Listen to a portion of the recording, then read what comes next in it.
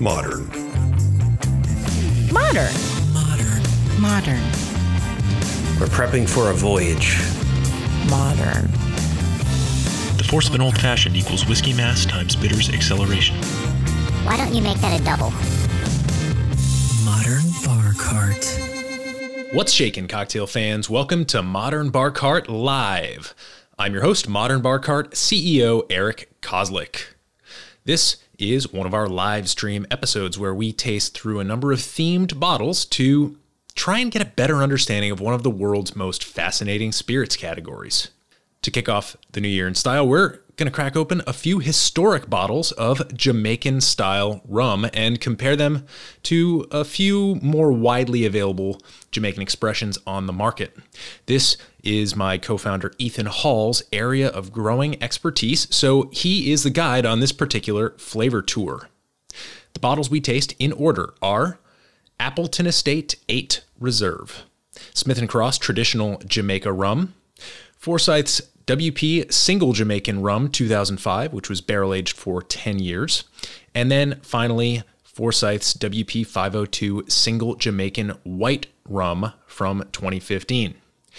I know those last two are a mouthful, and believe me, they're each delicious mouthfuls in their own way. So definitely stick around to hear about how those two offerings from Habitation Vellier are pretty different from the stuff you can find on most liquor store shelves.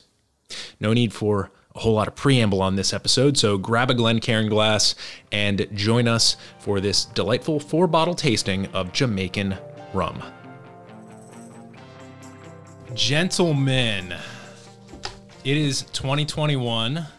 Thank you for joining us for this. It's not inaugural. We've done a few of these live streams so far, but it's the inaugural 2021 Modern Bar Cart Live Edition. Ethan, why don't you walk folks through what we were about to do as I fix our Instagram situation? So what we're going to be doing here is one of our many, because I know it's going to be many, dives into rum. So what we wanted to do is we got some special bottles out here that I've picked up over time. Some of these are my second or third go rounds with particular ones, but I've been bugging Kaz to give me an excuse to open this one that we'll be building up to. It's a special one. I really wanted to drink this bottle for a special occasion, but 2020 has killed all special occasions. So the special occasion is my friend's condo and a live stream from it. Rusty, do it. We see you want to do a soundboard thing. Go ahead, do it. I just want Get to it out of test your it system. All right. Thank you for the rim shot, Rusty.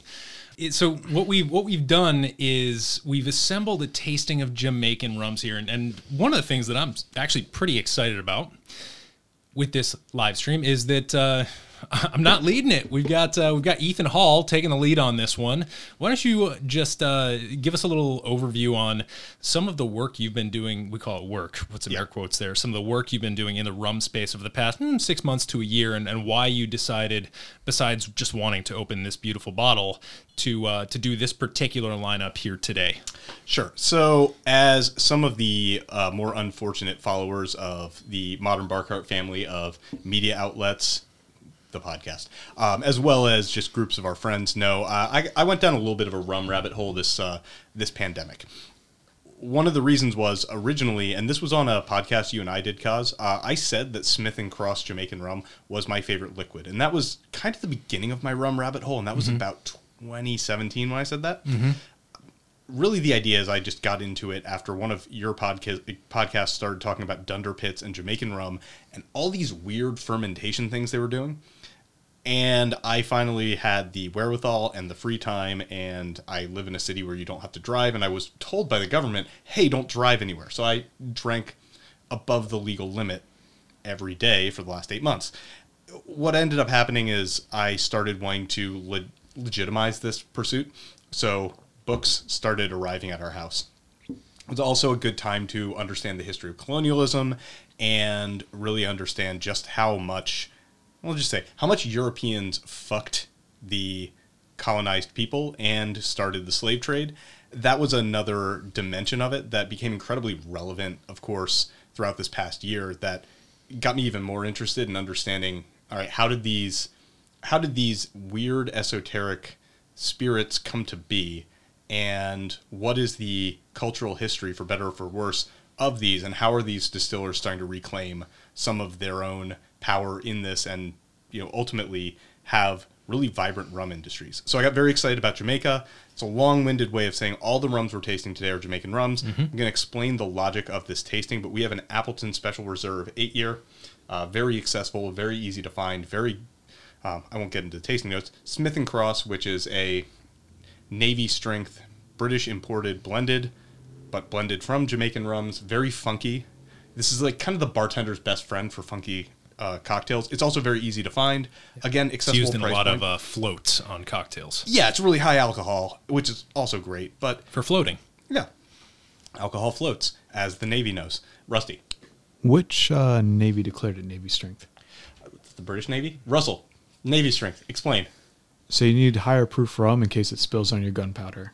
And they wanted to prove it, so you need a certain burn point anyway, just to prove to your sailors that it's actually strong and not watered down grog.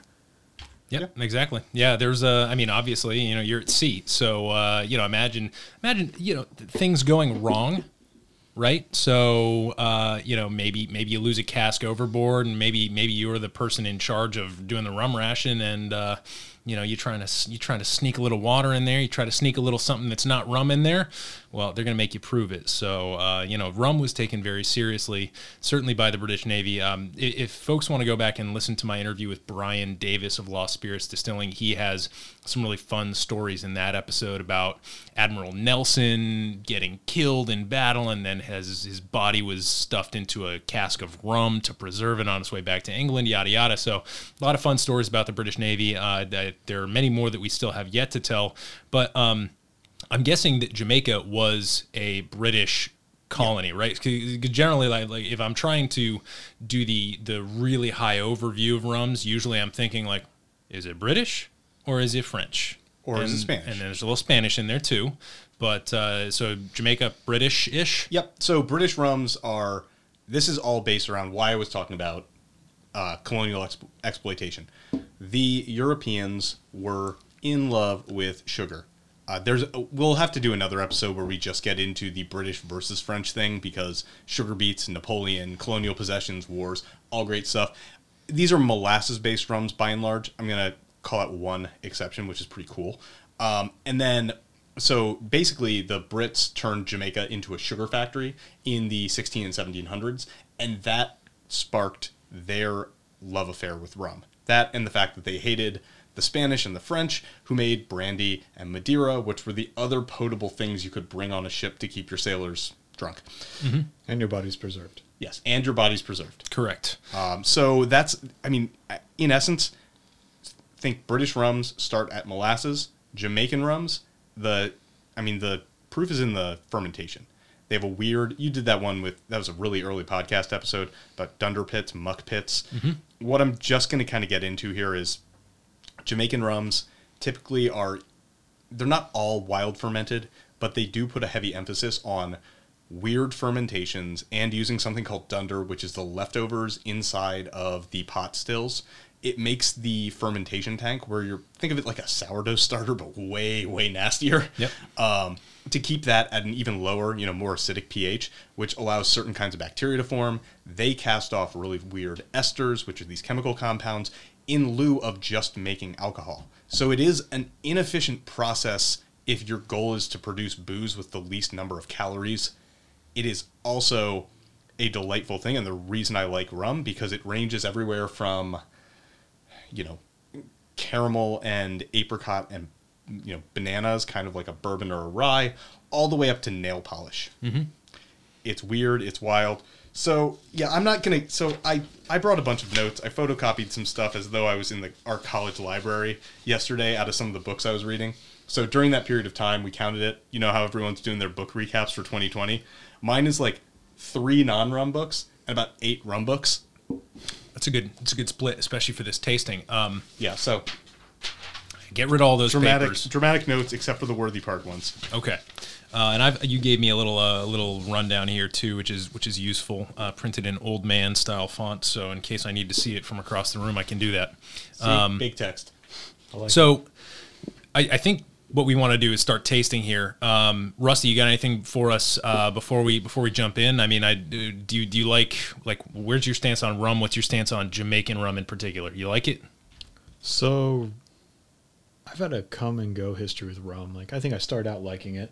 Went through a period where I think we all kind of went through trash rum, Admiral Nelson. Rally the Fleet. Yeah, Rally the Fleet. And then recently I've come back to it as like the rum and coke, the classic cocktail like that you just buy at the beach, because I've been doing a lot of tropical trips and I've really come to appreciate it again. It's just a relaxing, fun drink. And you can just pour yourself one and not feel like you have to really explore it. You can just enjoy it. Mm-hmm. Mm-hmm. Yeah, little lime, call it Cuba Libre if you want to get fancy. And for anybody out there listening who wants to get real fancy, we have a lovely cola syrup, courtesy of Pratt Standard, on our e-commerce store over at modernbarcart.com. So we've actually done a lot of fun stuff with that cola syrup recently, including a little Fernet experiment that we did sort of in the back rooms of our operation. But the cola syrup's great. So if you want a Cuba Libre, head on over to our website, grab one of those, a little bit of bubbles, a little bit of rum, and some lime, and you're in shape. So Ethan, that being said, take us through the first spirit we're going to be tasting here in this Modern Bar Cart Live themed tasting on Jamaican rums. Beautiful. Will do. All right, so we're starting with an Appleton rum.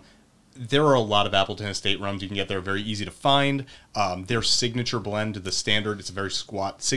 Hold up the bottle, guys. Yeah, they all riff on this kind of shape. It's a little bulbous kind of situation. This one is their 8-year, also still very accessible in terms of the price and availability. You can find it just about everywhere. This is, so Appleton Distillery, Jamaica is an island of distilleries in my mind. I know there's other things happening there. In my mind, it's all divided up by distillers. Appleton and Ray, like Ray and Nephew, same company. They employed actually the first woman master blender of any distillery of like large macro note, Joy Spence, and she's been doing really great work at getting these products dialed in and allowing bartenders to kind of depend on them. So really, if you're just looking at the standard Appleton, the brown rum, that will make you an excellent Jungle Bird. It'll make you a lot of great cocktails, and it comes in at a super wallet-friendly price. We're not all about the money, but I am. That's like what, for $7.50, like $25 a bottle? Even less. I think like on the trip to Florida in the before time, I got it for like $21 at Publix. So you can see how I buy my liquor sometimes at the grocery store. So this is interesting that rum breaks down along a few lines. One is how it was distilled. This is actually a blend of column and pot stills. Mm. And one thing that Joy points out, and there's a lot of her fingerprints on these books, is that the pots are 100% copper. They're not copper lined, which a lot of people do. So let's go do a little. Yeah, well, I mean, do the nose, but like one thing I want to point out right off the bat is that we're starting with the darkest spirit in our lineup here. Yep, and it's darkest based on the agreed upon rules that they set on themselves, because rum is ungovernable and ungoverned. Mm-hmm. They do not put additives in this. There's not additional sugar being thrown in here, so this is, as far as I know, this is the rum. Now, so it's the 8-year, and the label, it says, in fact, reserve. So this has oak age on it. Yep. And what you're telling me is that I can expect that all of this color is coming from that oak. That's my understanding. Someone in the Well Actually group might chime in. Sure. This one I know less about. It's funny because it's the one with the most literature on it of the rums we've got here. Fair. I mean, that's just the way. But so second follow-up question on that. Does the 8 mean 8 years average, or 8 years at oldest, or everything in here is aged 8 years? I think it is. Ooh, that's a great question. Rum is an interesting one. Mm-hmm. We don't need an answer, but there's something 8 about this. There is something 8 about this. I want to give them more. I want to give them more credit. I believe this is actually 8-year-old rum at its youngest, but sure. That's one where we're going to get down into age ranges and then into a definitive age statement. Ultimately, I just want to, like, just as a quick, I know we haven't even tasted this yet, and I'm doing a sidebar, but like, for people wondering, like, the motives behind me asking these questions, it's not necessarily to pass judgment of like, it's only good if it's 8 years minimum. No, that's not the case. It's just, when you're evaluating things, you want to know about the process so that you can start making informed inferences about why it tastes the way it tastes. So like don't read into me asking these questions. I'm only asking them in case an answer to it is apparent, and that answer can lead me to an explanation for something that can lead me to appreciate it more. So for what it's worth. All right, boys, give me some nose and some tasting notes. I want to move through this one, not because I don't think it deserves the time, but because we got 4 rums. Oh, and this is also a bit of a, this is like our, getting. This is we would call this a calibrator. Yep, exactly. Yeah, so I get, I like you can tell almost right away, at least from my nose, that it's molasses based. Like you get that deep, dark. It's not a demerara, right? Like a demerara has almost like a more confectionery thing. This has almost like a more oily, like approaching the nail polish on the nose. Yeah, molasses is a byproduct of sugar manufacturing. They were looking for something to do with all that molasses. Smells burnt. Smells not burnt in like a charred way, but burnt in like a well cooked way. Rusty, what are you getting? I'll be honest, like the nose is pretty light. I'm not getting too much on the nose, but when I taste it, I get that. I'm assuming from the barrels that vanilla. It's very vanilla-y to the point where I would almost say there's vanilla beans in it. It's American oak. That's unsurprising. What's the proof on that one, Kaz? I forget. It is 42%. That sounds about right. Sorry, 43%. Yeah, these come in just above standard liquor. I like me at 43%. It's a good percent. Keeps people on their toes. 86 proof, pretty standard in bourbons as well. Well, so one other thing I just want to throw in here, again, Joy Spence making this a very consistent line.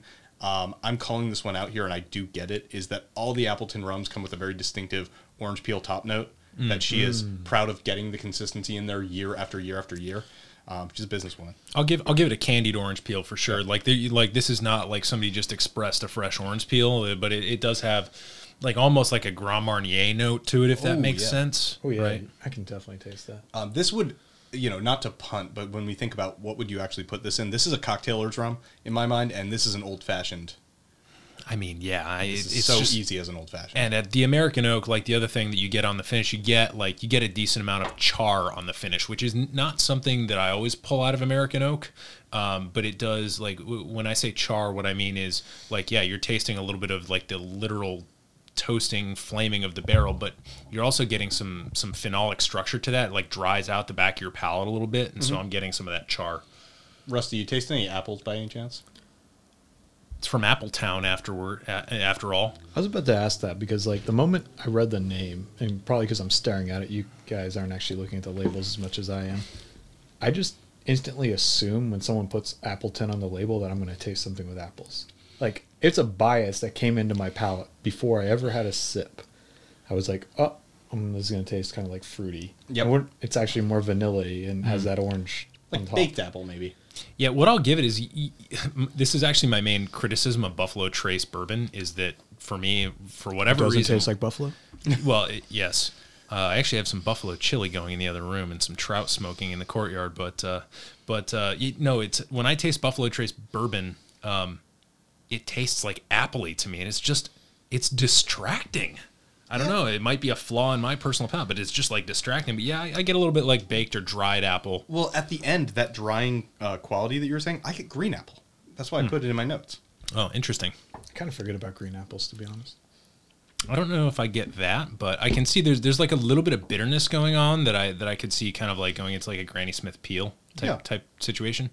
So yeah, I mean.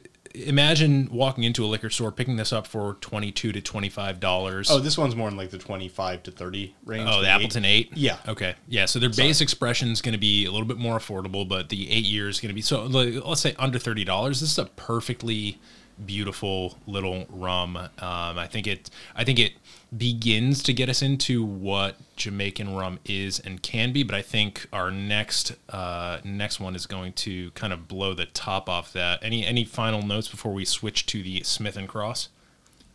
I'm going to be honest, like you could be really lazy and just serve this straight up neat as an old fashioned with an ice cube and not do anything to it. Yeah.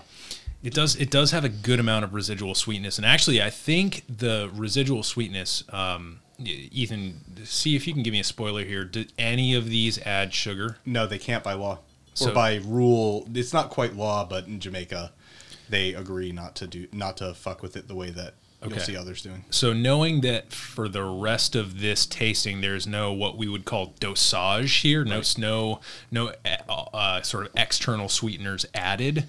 I think that the sweetness level is something that we should take a moment to talk about. So that's a good call, Rusty, on the sweetness. Yeah, definitely. This is an oaky rum. That is one of the things that we've gone back and forth about this. One of the interesting things is the bourbonization of rum, that the idea is that you need to age the crap out of it, make it taste more like bourbon so that you can steal those consumers, which I get. If I was trying to run a rum distillery, I'd be after those people too. It's not wrong. They'll spend a lot of money. But it's a pleasant oaky rum. I like it. It was a good baseline to start us. Now let's get into what I would call the most, it is just a Jamaican rum. This is what British people thought of as Jamaican rums, which is why this is actually a British rum with imported base spirit from Jamaica. Yep. So they distill it in Jamaica, a couple different spirits. They bring them to England, they blend them, then they age them in England. That one So you got to tell me where these things are aged. I should have actually taken a look at that. What we're dealing with here is this is based out of a tradition of getting a bunch of stuff off the docks which the British have been doing since time immemorial, blending and putting it back on the boats to send out with the sailors in the Navy. It's a really minimalist, beautiful label. I love it, and then it has these words that just sound kind of made up and cutesy. Plumber and Wedderburn. But it actually has a meaning. So these are two different ester level rums. So esters being the chemical byproducts of that fermentation, the yeast and the bacteria that give you those interesting flavors and smells that make it different from a vodka. Now, are Plumber and was it Wedderburn? Are those like Fahrenheit and Celsius in terms of scales? Are those two different rum? There is a scale that, and I do not remember the exact numbers. So there are smarter people than myself. I will create a chart and put it together for when we get into deep dive number 2, 3, 5, 20, which I envision one day. Plumber is a level of ester. Wedderburn is another level of ester content. So what you're getting, what this is it's a blend of Hampton Estate rums. Hampton originally was really just there to be blended. They now make single rums. They're delightful. A single rum, for the record, is a single expression off of the pot. There's no blending involved. And then it may get aged, but again, all one start to finish to the bottle. It's a Hampton Estate, and they're known for super high ester rums that you can dope in there to get the funk content up. It's all ester means funk.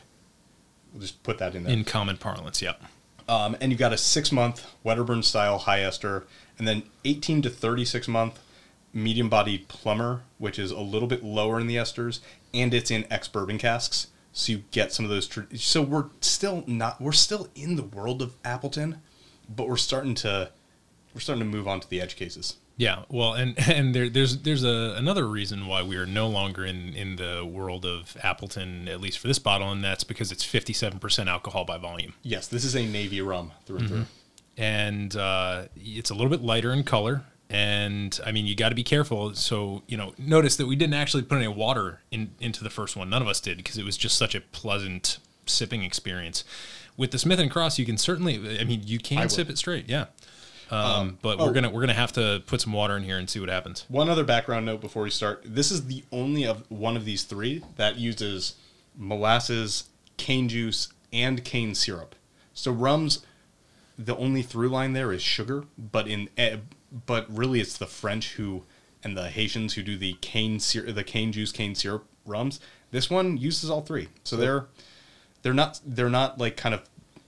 They're not attaching themselves to tradition necessarily. They're just trying to make the clean expression of Jamaican rum, which is not a clean expression. Right. It's a funky expression. And down the road, what we're going to have to do, even just based on the stuff you're talking about, you've got molasses, cane juice, cane syrup, you've got 2 different type of ester contents. You've got one in American oak, the other one's aged, but you didn't say in what kind of barrel. So we've got already a 3 by several factor matrix that we should probably figure out to see what's in this rum, because I'm having a hard time getting it straight in my head, which isn't a problem. It's a beautiful product. It's a known. We love Smith & Cross, but it would be awesome to start being able to like actually pick out the individual decisions each step along the way. So if we can put together some sort of graphic like that for you, you can assume that it will get posted to the show notes page for this episode over at modernbarcart.com/podcast. So let's dive in and taste on this one. Yeah, what are you getting on the nose, Ethan? I hate to keep going back to the molasses. It's like, I'm from Pennsylvania Dutch country. This is shoe fly pie to me. Ooh. Heavy, dark, burnt, in a good way, black molasses. I like me a good chuffley pie. That's how they spell it, right? No, Shoo. Oh, really? It's like shoe fly. I feel like there was another one that spelled it. Shoe fly pie, treacle, all the molasses based. Ooh, treacle. That's a good one. Well, it's British. What This does is a treacle mean? It's a what's that? It's a toffee molasses kind of situation, right? Yeah, it's kind of like, as far as I understand, I've never actually tasted it, so I tend not to throw it around as a tasting note. But it's almost like molasses rock candy type situation. That's how I understood it to be. Yeah, and then on the tasting, I told you this beforehand. I've started to create a shorthand for Smith & Cross, which is that this is just high proof, low sugar banana liqueur. It is super banana-y, like brown bananas. Yeah, it's like getting ready to make banana bread. And there are some, like, as soon as you say that, you're like, oh, there's some kind of baked bready notes in the background, at least on the nose. I would just like to point out in the order of this, I didn't do it on purpose, but we like to drink apple-y rums and banana-y rums. No, great. So Rafi is going to make his way into the stream. Yeah, the other thing that really sticks out on this one for me is that it has a numbing quality that goes beyond its alcohol content. I'm going to pipette it just to prove my point. It's time for that. Half my tongue is numb. The back half, right? No, front half. Really? Russell, there's a button on the soundboard for that. That's what she said. Thank you. Thank you very much, Rusty. Yeah, I would say when I sniff it, I taste smell a lot of black pepper. Yeah. Do you guys get that? I get it on the taste. Like, what is it, Malabar, black pepper? The Malabar, yeah. Yeah, like...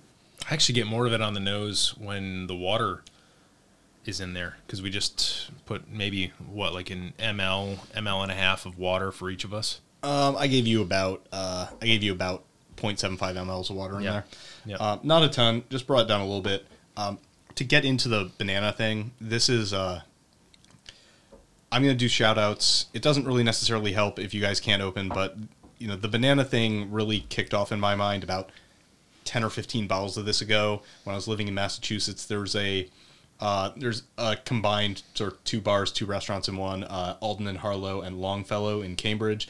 You guys rock. They did a rotten banana-infused rum old-fashioned that was off the charts. Now that I'm tasting this again more thoughtfully, again 15 bottles later, I'm wondering if they actually did the thing with the banana or if they just told us they did. They probably did it. Oh, they definitely did. But yeah, you guys rock. Hope you're doing okay. Yeah, one of the things that I'm noticing with the addition of the water, too, is that I get like almost like a fatty, like a salted butter quality to it on the back of the tongue. Like it gives me kind of toffee-ish? For me, it's like very much salted butter. Like southern butter cake? Like, take your banana bread and put some Kerrygold on it, and then maybe griddle that a little bit in the pan. Sure. Ooh, shit. All right, I'm getting hungry. Yeah, like literally Kerrygold. So yeah, that's why I love adding water, especially to these higher proof spirits, because it really brings out some interesting notes. And I, this is me coming from my spirits judging lens, and it really pays to take a little bit of time with your spirits, because to me, like, how many times have I had Smith & Cross? Like dozens and dozens of times. And yet I've never actually just sat here, put a little bit of water in it and seen what happens. And like all of a sudden, like to me, salted butter, like it's nice and savory. Suddenly that blends in with the sweetness of the banana. And I'm like, whoa, suddenly this is way more interesting. And because it's just straight filtered water and not, it doesn't come with the temperature change of the ice cube, I can sense it better. Because usually, like, I drink this on a rock occasionally. Yeah. But without that rock, like, I just get this beautiful flavor that I don't think I ever would have ever, like, just pulled out. I'm going to ask a really almost philosophical question, because this came to mind. It was something I was thinking about the other day when I was actually drinking a gift Ethan gave me, which is, Do you guys think that the way the energy you bring, the itinerary you bring to drinking affects your taste? Like when you're going, like what you just said, Cause, like I never really sat there and just like poured a little glass and put a little drop of water in there and just enjoyed like the taste of Smith and Cross, even though you've been around it for years. I agree. Like, I think a lot of times, like, my taste is affected by my agenda. 100%. Yes. I think what we're trying to do here is create a new agenda for our tasting by doing these episodes. Like, we're like, let's just sit back, pour an ounce or so into a glass, and really try it without having, like, hey, here's the stress of my day rolling onto me, and I'm pouring my drink to try to put away 8 hours of a crazy freaking workday negotiating a deal. Sure. Yeah, and I think what I was going to say with the Smith & Cross, this is the last one I'm going to put a cocktail on because the last two are a different breed altogether, this is the backbone of every Jungle Bird I make properly. This is where you really want to add a little bit of flair for your guests. It is a bold rum. It is trying to get in your face. It is kicking down the, like, I'm just going to say, like, this is to kind of invoke someone that Russell and I follow closely and Kaz kind of regrettably has to deal with. They are the barbarians at the gates of Flavortown, battering at the walls, trying to get in. It is just trying to take over, and that's a good thing. And for, I've seen it as low as $26, as high as $35. Anywhere in that range, I consider it especially at 57% alcohol, like, it goes a real long way. Yeah, well, and if you think about the fact that the distillers have to pay taxes on that extra alcohol and are still able to give it to us at a price point that's pretty agreeable, then that's I would say as much, if not more, of a victory as the Appleton 8. So just one quick thing before we move on to sort of like the two big boys in this tasting. I really like Rusty's philosophical question because I think about it a lot.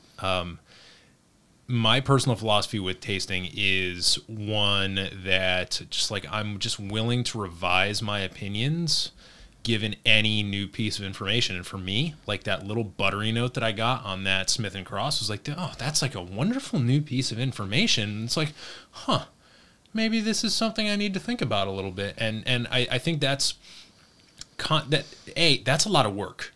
I think that I have a privilege that a lot of people don't, in that I get to do this work day in and day out and sit here and think about this stuff day in and day out. And whereas most people are, when they try to drink something, they're just trying to enjoy it. And so earlier we were talking about like the bourbonification of rum and like how different people basically just try to force rum onto bourbon drinkers because aged rum and bourbon drinkers seem to be a good match. And like, I can't really get on with that personally because it's like there's so many agendas in there, like as Rusty was just saying, like the agendas that we bring to things tend to color our tastings of them. So that's why, like, granted, like, yes, do we have all these bottles in front of us? Yes, do we have a bunch of information? Great.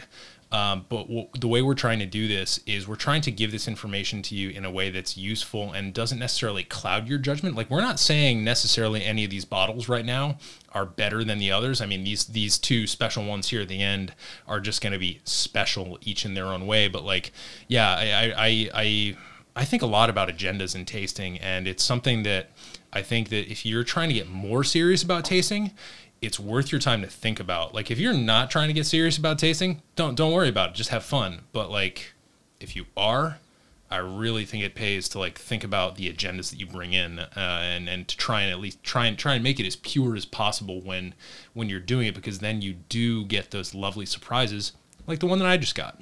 Yeah. I wasn't planning for that. Yeah. Note on that, just philosophically, again, this goes back to what the psychedelics researchers would term set and setting. Right. And I do think you can take that into all intoxicants and states of mind. You're altering your consciousness. Yep. It is dependent on set and setting because, I don't love the blanket billing of alcohol is a depressant, but yeah, so therefore you should avoid it while depressed. It's a much more loaded set of topics that we should get into with a psychiatrist. It's a matter of where are you coming into this? Why are you drinking this? Yeah, what's your baggage? And are you willing to get rid of a little bit of that baggage, at least for a moment, in hopes that maybe you'll get a surprise? I like the surprises. Yeah. So speaking of surprises, All right. how about you freaking surprise me? Because we haven't tasted this one. Now tell us why we're tasting an aged before an unaged here in this sort of comparison tasting that you're giving us, Ethan. All right, I'm going to give you a dual history, how I got these and why these rums matter. All right, firstly, these are both more or less identical bottles. Yep. It is I'm not going to try to do the accent, Habitation Velier. It's an Italian blender and distributor of rums. With a And- French name. Yeah, I know, weird. They're really big on getting interesting rums, putting them together in identical bottles, and charging a fat price for them. So I bought the cheaper unaged one over here first during, again, the rum pandemic obsession, and then eventually, I'm really glad I had this poor judgment sprung for something that was way outside. That was a bit of a reach for me. I'm a little embarrassed about it, but very happy I have it. Now, a history of Worthy Park Distillery. Yeah, so take us through some of the names, because we got Forsyth's WP, right? So yeah, so WP is Worthy Park. Yeah, so these come out of the Worthy Park Distillery in Jamaica. So bit of history on this one. They have been an active sugar plantation since 1670. So we're talking old. One of the more interesting things that they got over time was they became the most efficient sugar producer in Jamaica around the 1960s. So we're talking about like a sugar factory, more or less. Again, Jamaica being a sugar factory for the British. There's a lot of steampunk stuff going on there. I'm also going to do like a steampunk and distilling at some point, because I do think that's the difference for Jamaican rums, is the amount of copper and analog technology they use. But there was a situation, and I don't think he's watching. I wish he was, but he would also probably shake his head because I'm getting it a little bit wrong. Matt Petrick told me that after World War II, Jamaica as an island had a glut of rum production, in part because they just couldn't get it past the U-boats for all that time, and so overproduction put them in an economic position where... Can you imagine a bunch of stone Jamaican guys trying to figure out a way to get their rum off the island, and there's just U-boats? Well, the other thing is there's going to be a really stern, very sunburned British guy just shaking his head every time one of his schemes isn't executed. That's fair. You got to remember what the colonial possessions looked like pre-1945 and post. But the Jamaican rum producers had, their luck. This is both like a good and a bad thing. Again, a thing we're going to have to get into. It's like politics, economics, all woven into here. But there's something called the Spirits Pool Association of Jamaica. So they kind of all it's like OPEC. They put all their eggs in one basket. They put a bunch of rum together to get, in part, market power, but also be able to offer the widest breadth of products to blenders. So it was very hard prior to a couple of years ago to get single Jamaican rums. You would get a Smith & Cross. You would get the Funk. You would get something that some blender got a bunch of different rums and got tooled in their flavor that they wanted. And then they bottled it and charged a premium. So the Spirits Pool Association of Jamaica convened everyone in what was probably the most fun but serious summit of rum ever. And Worthy Park agreed to stop distilling for a period of time because they were making so much that it was driving down the price. That was back, just after World War II. So there was a good 5, almost 6 decades where they weren't operating. And then in 2004, Worthy Park lifted that cap. They kicked the distillery back into gear, and they started making rum again. And 04, so they went from like the 60s to 04? Even longer. It's like the 60s was when their sugar production. So this is the other thing to note is most of these are working sugar producing farms that also have distillation on site. So they're literally like soil to... Oh, yeah. There's a pipe running from the sugar processing plant at Worthy Park to their distillery. And that's what brings the internet to their distillery. Yes. It's molasses internet, so it's kind of slow. Slow as molasses. There we go. So this first one, this first guy... That was more of a rim shot situation, Rusty. That's okay. Thank you. So this first guy is a 2005. So again, they restarted, and in 2007 they actually started bringing in more modern equipment. But what you see on the front of the bottle that Russell showed you is a representation of the Forsyth's pot still with a double retort coming out of Scotland. Ooh, a double retort? Is that so double and so that's double, so that's 4 torts? 4 torts. Wow. Lawyers are having a field day. As are bakers. Yes. So this is at barrel proof. Almost spilled a beer. I'm just going to put this right here. So yeah, what we're talking about right now is a 2005 rum that was aged on site for 10 years. So this second one is coming off of their new equipment and actually is unaged. So we're seeing the original, the OG equipment. And that's what's so special about this bottle, right? Like There's so many things special about this bottle. This is the first rum that they made after they closed down. When you say original equipment, you mean real original? Oh, or no, original, not like 16, style? no, not like Okay. 1670s. Like I just want to clarify for Well, everybody. where did the equipment go? Like, tell me about this equipment. Where did it go after? I have no idea. It sounds They like they just decommissioned it? Yeah, it sounds like it, like a battleship. Interesting. Well, All right, so this is barrel proof. yeah, so it's 57.8% ABV. Yep. And because this is a European rum, 115.6%. since this is a European rum, it actually has 115.6%. serving sizes and nutrition facts. So Let's not read those. 159.7 calories per serving. They also attempt to measure their ester levels. This is like a prescription bottle's level of information on the outside of a rum bottle. Yeah, don't get me into. Maybe if we have a little bit of time, we can get into measuring ester levels, but don't get me into it right now because let's talk about the. Wow. So Let's talk about the naris on this bad boy. This is a lot. Yeah. Oh, just wait, Russell. It's lovely. I mean, one of the things that I get on this really cool that I don't necessarily expect from a rum is sort of like a dusty, perfumey quality, almost like a frankincense. I get dusty, perfumey, but it's got like a sweetness, like a camphory sweetness on the nose. Yeah.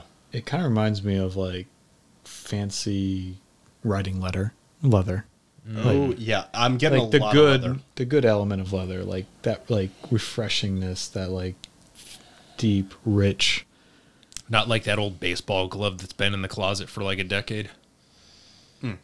This has smoke on the nose. The alcohol burn is there. It is a I get like a heather smoke, or like when Scotch people talk about their different peat sourcing, and they talk about like the floral peats versus the briny peats and stuff. Like this is like a briny a Pete. heathery. Is that your father-in-law? Briny Pete is in fact my father-in-law. Shout out to Pete Murphy, who is currently on a Bloody Mary kick as well as a chartreuse kick.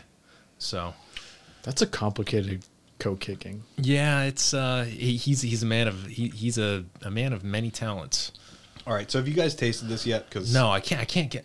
There's something on the nose. It's like is it milk chocolate? streusel. I get like a. I remember when I was in high school, you could get like a couple of cookies, or like they came in like a little wax paper. All right. I know what Anyway, you're talking about. The crumbly, like crumbly brown sugar streusel. topping. Yeah, Thanks, Rusty. Anyway, it smells just like cinnamon streusel, but like bad cinnamon streusel or undercooked cinnamon streusel cookies, because this is like sending me back to my high school cafeteria. There's something that smells like unfinished. Yeah. And maybe that's the yeast, right? Because like I don't know, like maybe there's some Yeast and like, bacteria, There's man. some like Probably the there's raw some like dough. lees in. I mean, not lees in the wine sense, but like anyway. All right, I'll do a palate and stop deliberating on the nose. It's hot. It's very spicy. And that sends me into Scotch territory.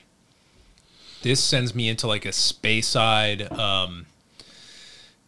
brandy, like a Madeira brandy finished Scotch situation. I definitely see the Madeira, like Yeah. aged barrels.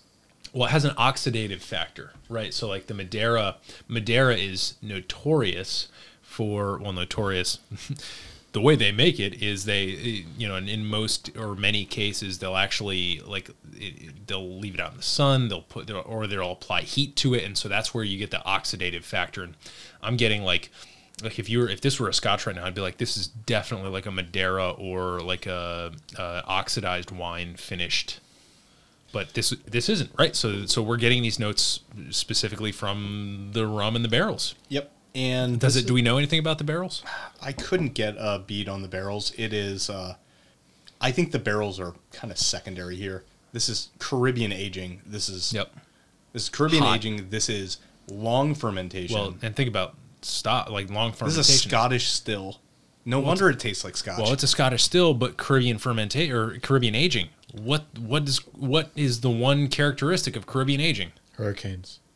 Heat, oxidation, right? They're aging. Hurricanes. Hurricanes. It is. I mean, the other thing that I'm really getting in here, and it's not that sweet. No, it's very dry, which is again why it drives me toward like a single malt. Right, because I was talking about the bourbonization of rum.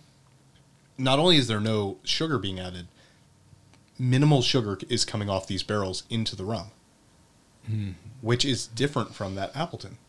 Very different, yeah. I have a question about barrels. Yeah. And this is kind of a tangent. How did like barrels, I guess American bourbon barrels weren't available to them in 1790. Right. Correct. Heck, I doubt they were available to them in 1850 because of all the Bourbon wasn't really even bourbon at that point. Well, and like, you know, they aren't going to go to get French oak casks because they weren't dealing with France for a while. Yeah.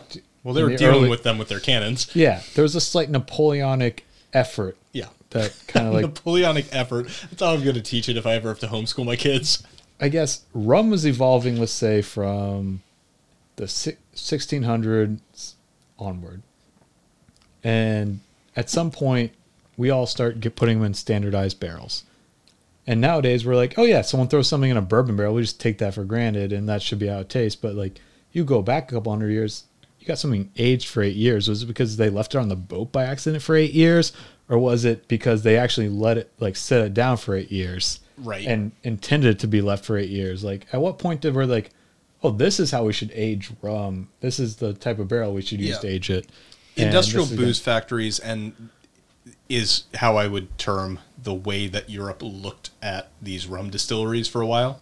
Yeah, and booze as a commodity, not booze as an art piece, right? We're right now what we're drinking is booze as a piece of art. Yeah, and what Russell's getting at is an interesting piece because it still does live on. The cooperage traditions down there. Oh my God. Honey, if you're watching, my fiance and I would She's not. No, she's not. I'm looking. We finally have agreed because I'm not a beach person. She is, but I will be intending to either take some trips to Martinique, Demerara, Jamaica, Demawawa. I don't know if there's a beach there. I know there's not, but it's hot. Yeah.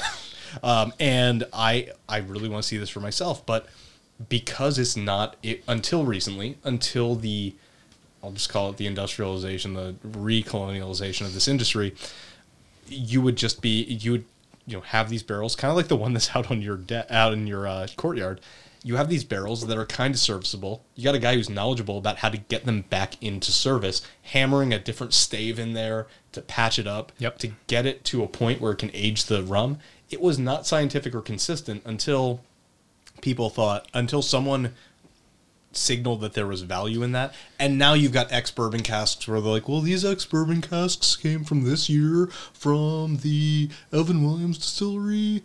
And you got a bunch of actually guys down there trying to help them out, and God help them. Yeah.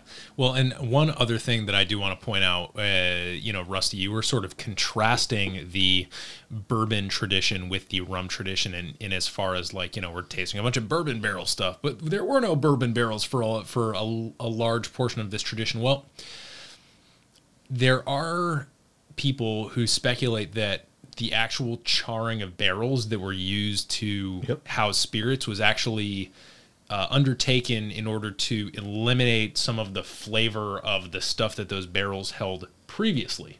Like smoked fish. It's like nasty stuff. And they're like, possibly Admiral Nelson's body. Yeah, that I don't know. I'd take a pull of that. And so it's one of those things where it's like, actually, that to me is something that actually those two traditions share. It's like, well, why are we charring this barrel? Because there was some nasty stuff in there. They were probably doing other stuff that was similar in the Caribbean back then.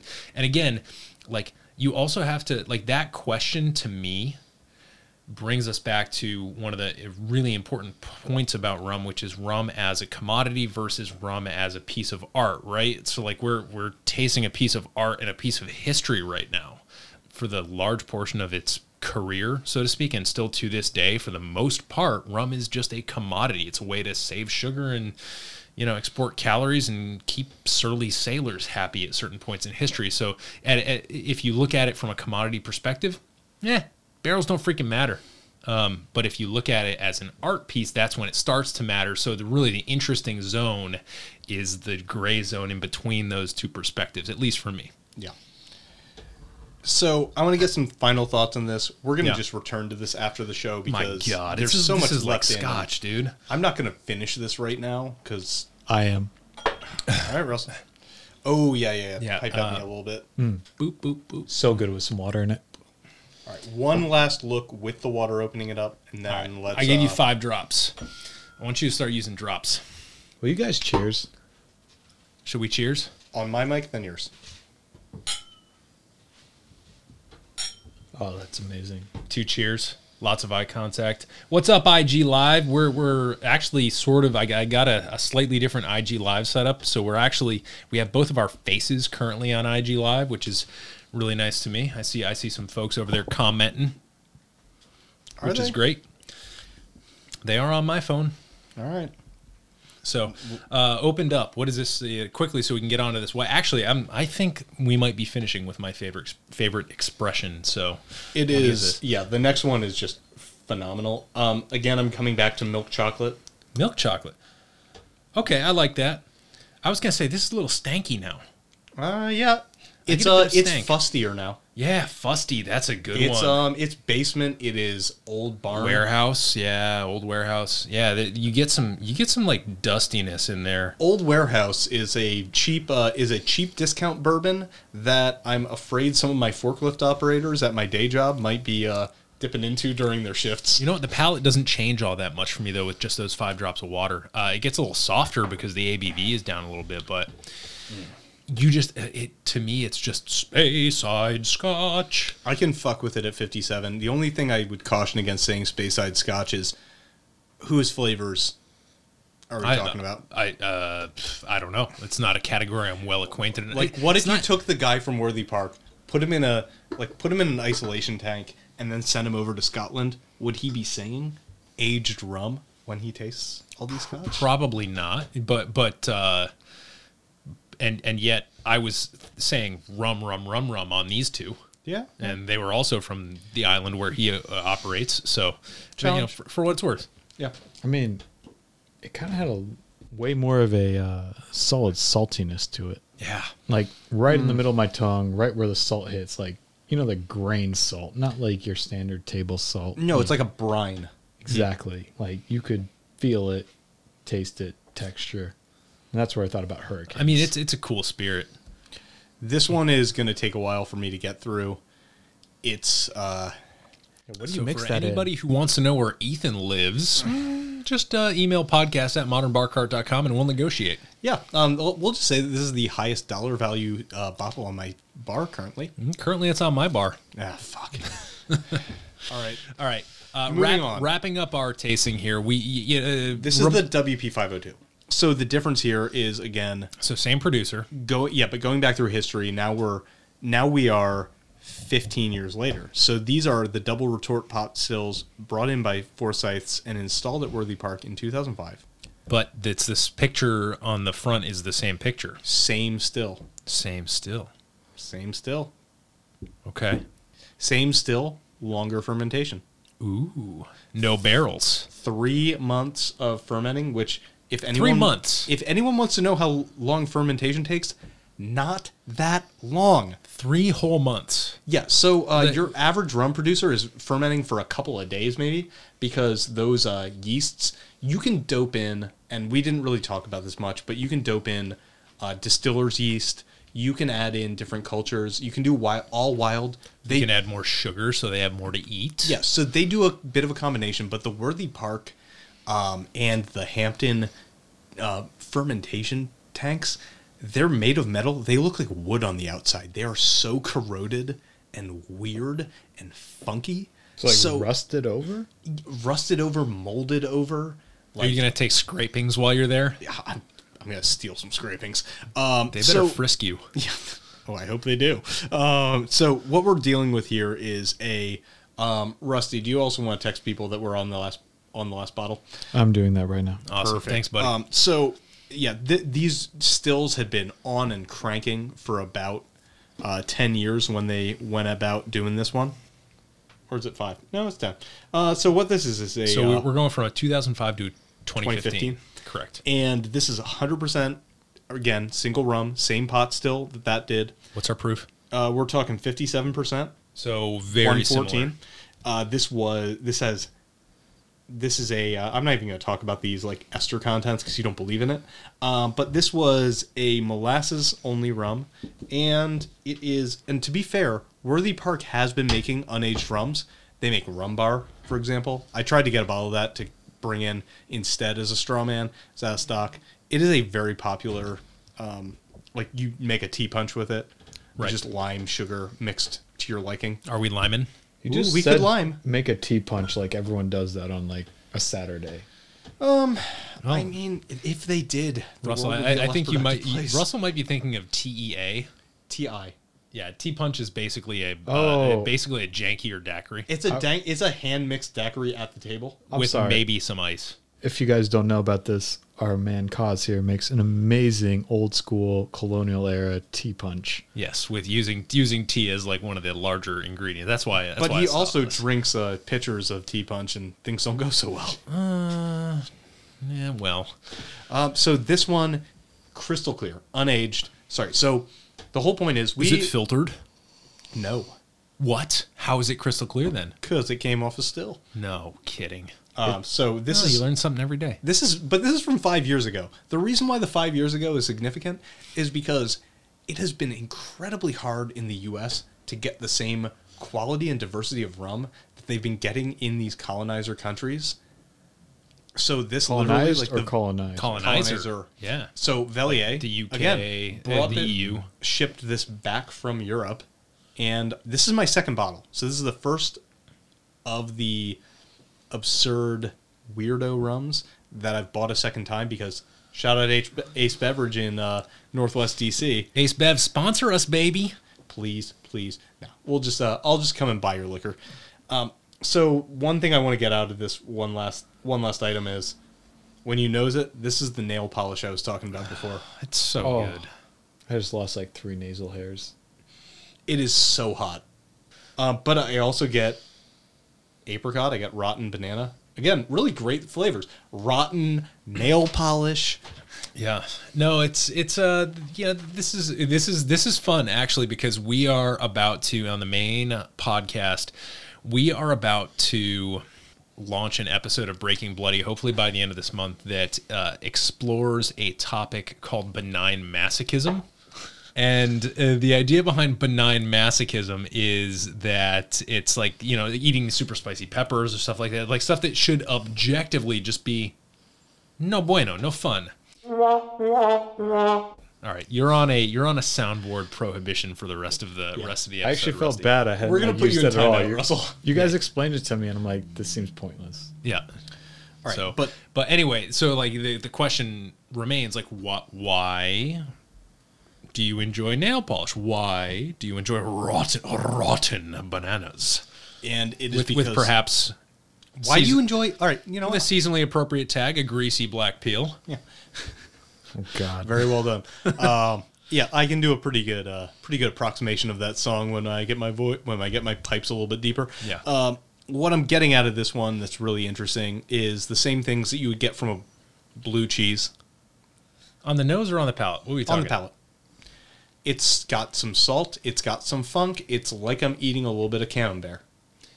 Camembert? That's your blue cheese? I mean, I don't think it's got Roquefort. Yeah.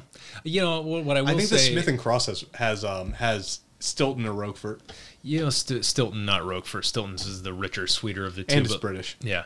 British. But no, I do get what you're saying in terms of like when you bite into one of those like one of the actual sort of like the spots on the blue cheese where you're like, that's where the end. That's where the penicillin. That's where the bad stuff lives, or that's where the little bugs live. You get a little bit of bitterness with that, and for me, I definitely get that bitterness. To me, this has a bit of an almondy finish to it. I love unaged spirits, and I actually love that we are finishing with an unaged spirit, because usually you go in the opposite direction. You go from the unaged to the aged. I had a plan. You're a man with a plan, and luckily I dissuaded you from bringing in a bottle that was from the Canal Panama today, but that's my Van Halen rum series. Yeah, we should do a whole I mean, listen, that's what this whole thing is for. Like, eventually, we can't do rum every month. Rusty, do you want to do a Van Halen rum stream at some point? Panama. All right, so just so everyone knows, I'm speaking to America. I had America two in favorite general. bands growing up. It was Van Halen and Metallica. And let's just say I literally would be doing the dishes, washing the entire kitchen down every day as I had to. And my comments on Cinnamon Streusel cookies weren't relevant. No, not like Van Halen. Russell is culturally expressing his mullet. Or his ability to grow one very fast.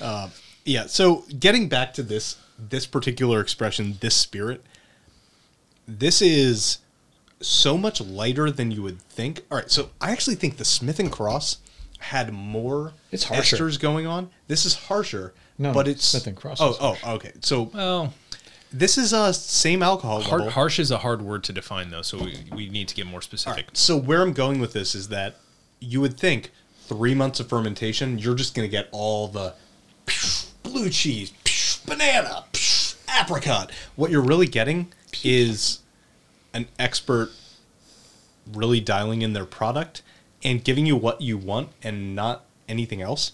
This has not less complexity, less elements than the Smith & Cross. Fewer flavor notes competing for airtime. Yeah, there you go. It's more signal, less noise.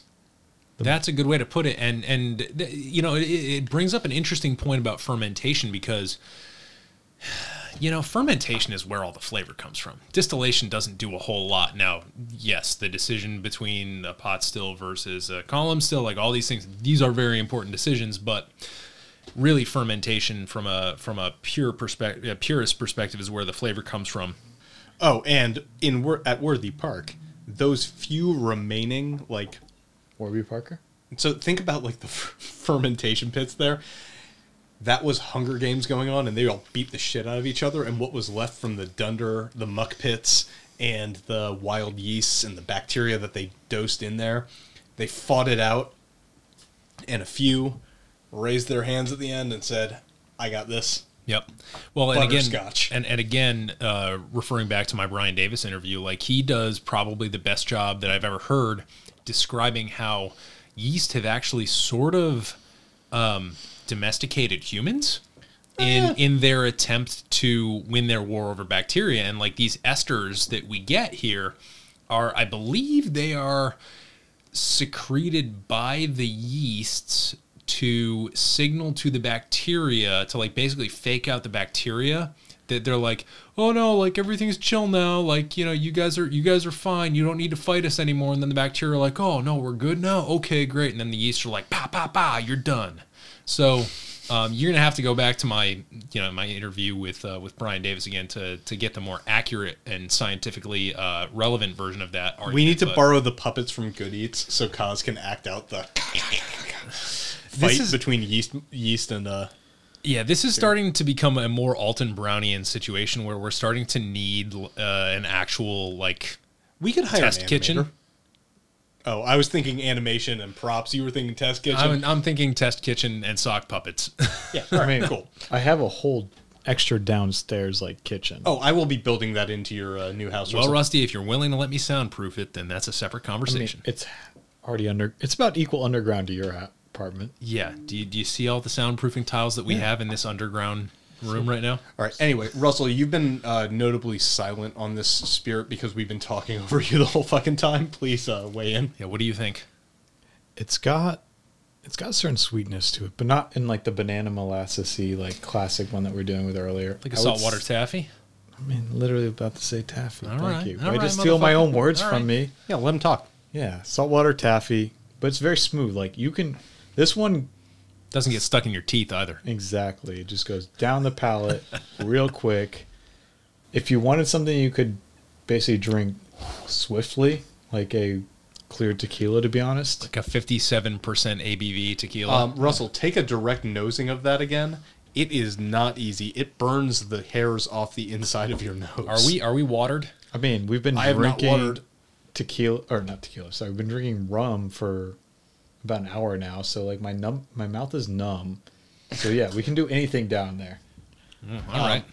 That's what she said. Thank yeah, you. we're a little bit delayed on that's what she says, but you know. Ooh, you get the olive straight up on the nose. Oh, there's some serious olive. 10 drops of water in each of ours. A little bit of olive. Now it's salty. It went from sweet to salty like a butterscotch.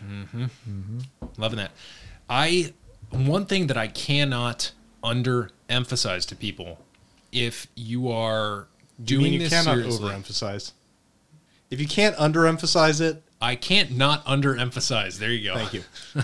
We like a Monty Turn- Python sketch. Turn that the correct way. What I want to emphasize is that, like, man, like, it's so easy for us to do this whole setup, get all the cameras set up, get this whole room cleared up, get the lighting, get the Instagram Live, get all this stuff set up, and then not get the pipettes in the water. But man, they make such a big difference, and I try to standardize. Like for the age, I added 5 drops for this one, which is at least to me a little bit hotter, a little bit less viscous. So I thought it could handle a little bit more water, even if that's not necessarily a logical assumption. I added 10, and man, just boom, olive out of nowhere. So this is the type of exploration that you can do with a single Glencairn glass full of a single spirit. Hey, where would you buy a Glencairn glass anyway? Well, you could go to modernbarcart.com, of course. We have better prices than Williams Sonoma, as far as I remember. I believe we do. We don't screw anybody over. So hopefully as we roll this out, what we can do is we can actually like do some do a little kit for our live stream tasting where we bundle a journal and some Glencairn glasses. I'll work on that as we start rolling here again in 2021. But yeah, it makes such a big difference. And like talking about the value of like not bringing an agenda into it, like curiosity is an agenda. Yeah. And so if you come into this with curiosity and you're willing to like take some very basic measures to make sure that your tastings are consistent and that you're actually like doing stuff step by step by doing the visual, then the aroma, then the palate, you can really get a lot out of getting to know your spirits, and adding a few drops of water is great for that. So, hey, we might even start carrying like packs of these micro pipettes for that point. Like I they're hear we have a super cheap. connection. Yeah, I hear one of us as their day job works for a company that could. We'll talk offline. Let's get some Modern Barker and Nalgene bottles as well. Got it. Yeah. So, but yeah. Anyway, yeah. So, add water, things change. That's the moral of the story today. We tasted through. We named the episode that. Yes, Rusty, we can. But what are the overall takeaways? We tasted through amazing spirits. I mean, it was a huge privilege, of course, to taste these 2 single Jamaicans. But Ethan, I mean, what are your takeaways having done these all side by side? Because I know we've never all done these side by side. Apples, bananas. For the start, apples and bananas. Apples and bananas. So we started the Rafi rums, and then we moved into what happens when you kind of unleash I don't want to say unleash. It's always been a capitalist enterprise here. What they did was they allowed a lot of creativity to come back and reimagine how they were going to run these distilleries and what products were going to come back to our markets. In the U.S., we're still operating behind the curve. But these kind of expressions, also want to call out, again, acebevdc.com. Ace Beverage has some great Hampton single rums. These are really the forefront of single rums, letting you understand the taste of a specific distillery the same way you would a Scotch. So imagine if let's just take a step back. Imagine if the only Scotch you had was first a bottle that just says Scotch on the outside of it. So Then, banknote. Yeah, banknote Scotch. Then we'll say Cuddy Sark. Get Cuddy Sark, then And then Johnny Walker as your upper end. And then you didn't have any of your Obans or your Bruichladdis or Kalilas, yada all yada. those things. What they're finally getting, and I hate to use the language of the, again, I'm trying to infuse a little bit of the, like, where we need to go culturally on this. Yep. Is I don't want to use Scotch as the analogy because that's usually using the language of the people who oppress them to define it. But you are finally getting to a point where Jamaican and other producers of rum are saying that they deserve equal billing and the right to make single rums and the kind of things that are way more interesting and way more nuanced. And this is the art. This is in between. This is like the pop art, and this is the commodity.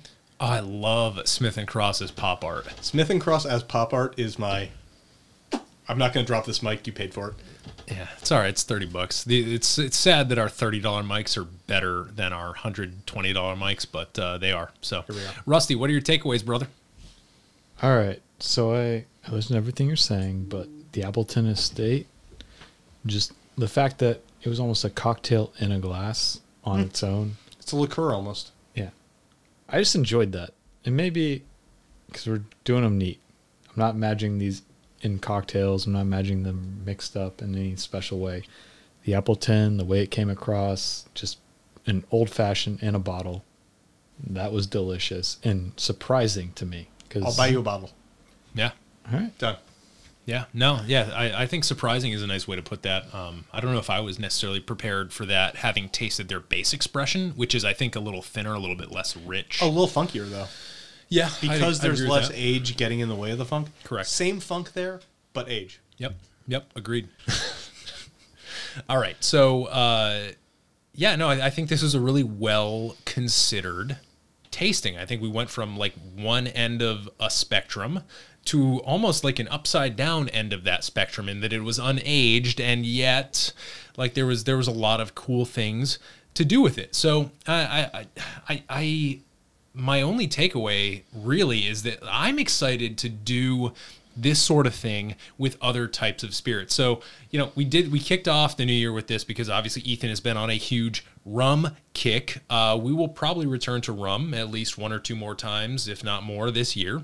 But what we're planning to do, just so that all you folks who are still listening can just make a plan, and that thing is we're going to be sort of categorizing every month. We're going to publish a category of like 3 to 4 spirits that we're going to taste in this. And this is not our bottle review episodes. We're still working on getting those kind of more off the ground, but these are just going to be our themed tasting episodes, and we're going to do our damnedest to publish these bottles that we're tasting ahead of time, so that if you want to take one of those bottles and join us, or all of them and join us one for one, you can do that. And the reason why that's the case is because I don't think that like teaching Zoom cocktail classes is a good use of my time right now, because eventually we're all going to get vaccinated and we're going to be back to our lives. But this sort of thing where we do a deep dive on 3 or 4 different bottles in a specific category, that's super nutritionally dense, and I want to keep on doing that. So And it's timeless.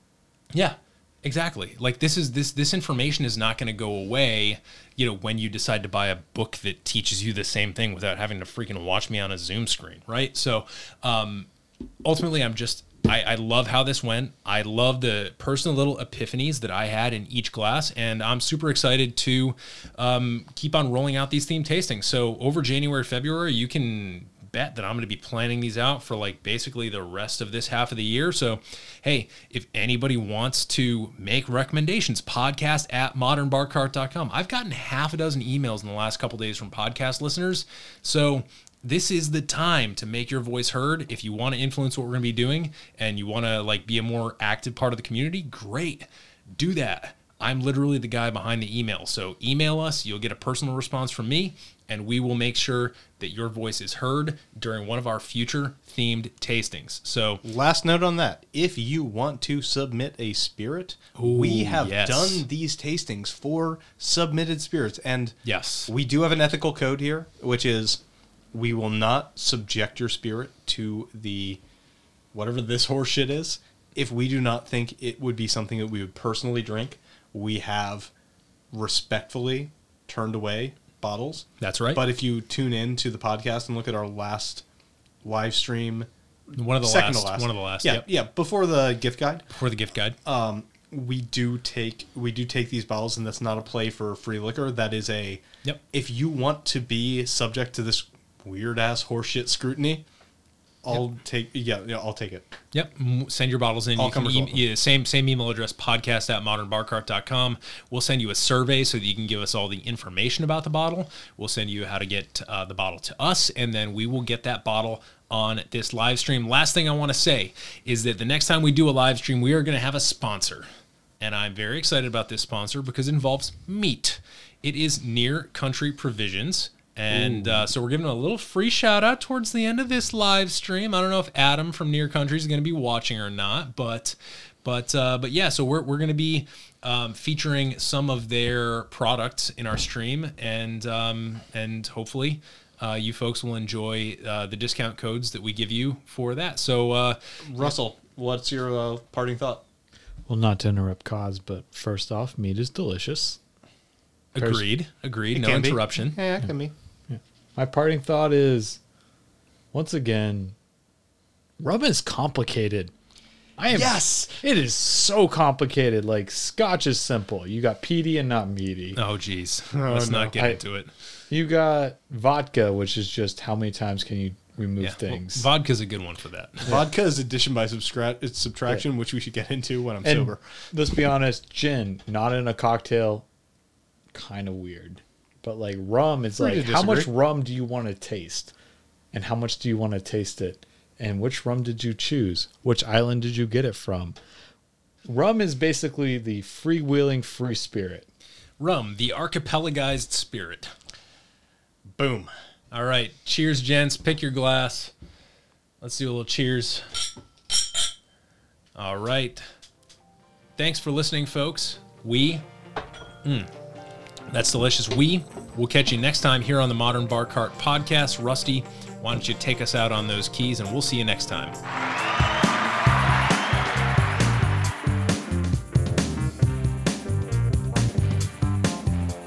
Hey everybody, thanks for listening. If you enjoyed this episode, there's two big things you can do for us here at Modern Bar Cart. One would be to tell your friends and family if you think they'd enjoy listening to us talk about cocktails. And if they don't download podcasts, they can always stream our episodes on their desktop directly from the show notes page at modernbarcart.com. The other thing you can do to help would be to head on over to iTunes or wherever you download your podcasts and leave us a review. 5 stars are great, but we're more interested in your feedback. And the beauty is, the more reviews we have, the easier it will be for other folks out there to learn about our show. We're trying to start a cocktail revolution here, and by spreading the word, you're helping us fight the good fight. You can always reach us by emailing podcast@modernbarcart.com if you're looking for cocktail or bartending advice, or if you're a pro who would like to pull up a mic and be interviewed for all to hear. Also, definitely follow us on Instagram and Facebook at Modern Bar Cart for cocktail porn, recipes, and entertaining tips. And keep an eye out for new product releases and special offers, which are happening all the time. We love our listeners, and we really enjoy giving you exclusive discounts and sneak peeks at our latest and greatest cocktail projects. This episode may be over, but for you, the mixological fun and adventures are just beginning, so remember, folks, drink responsibly and experiment boldly.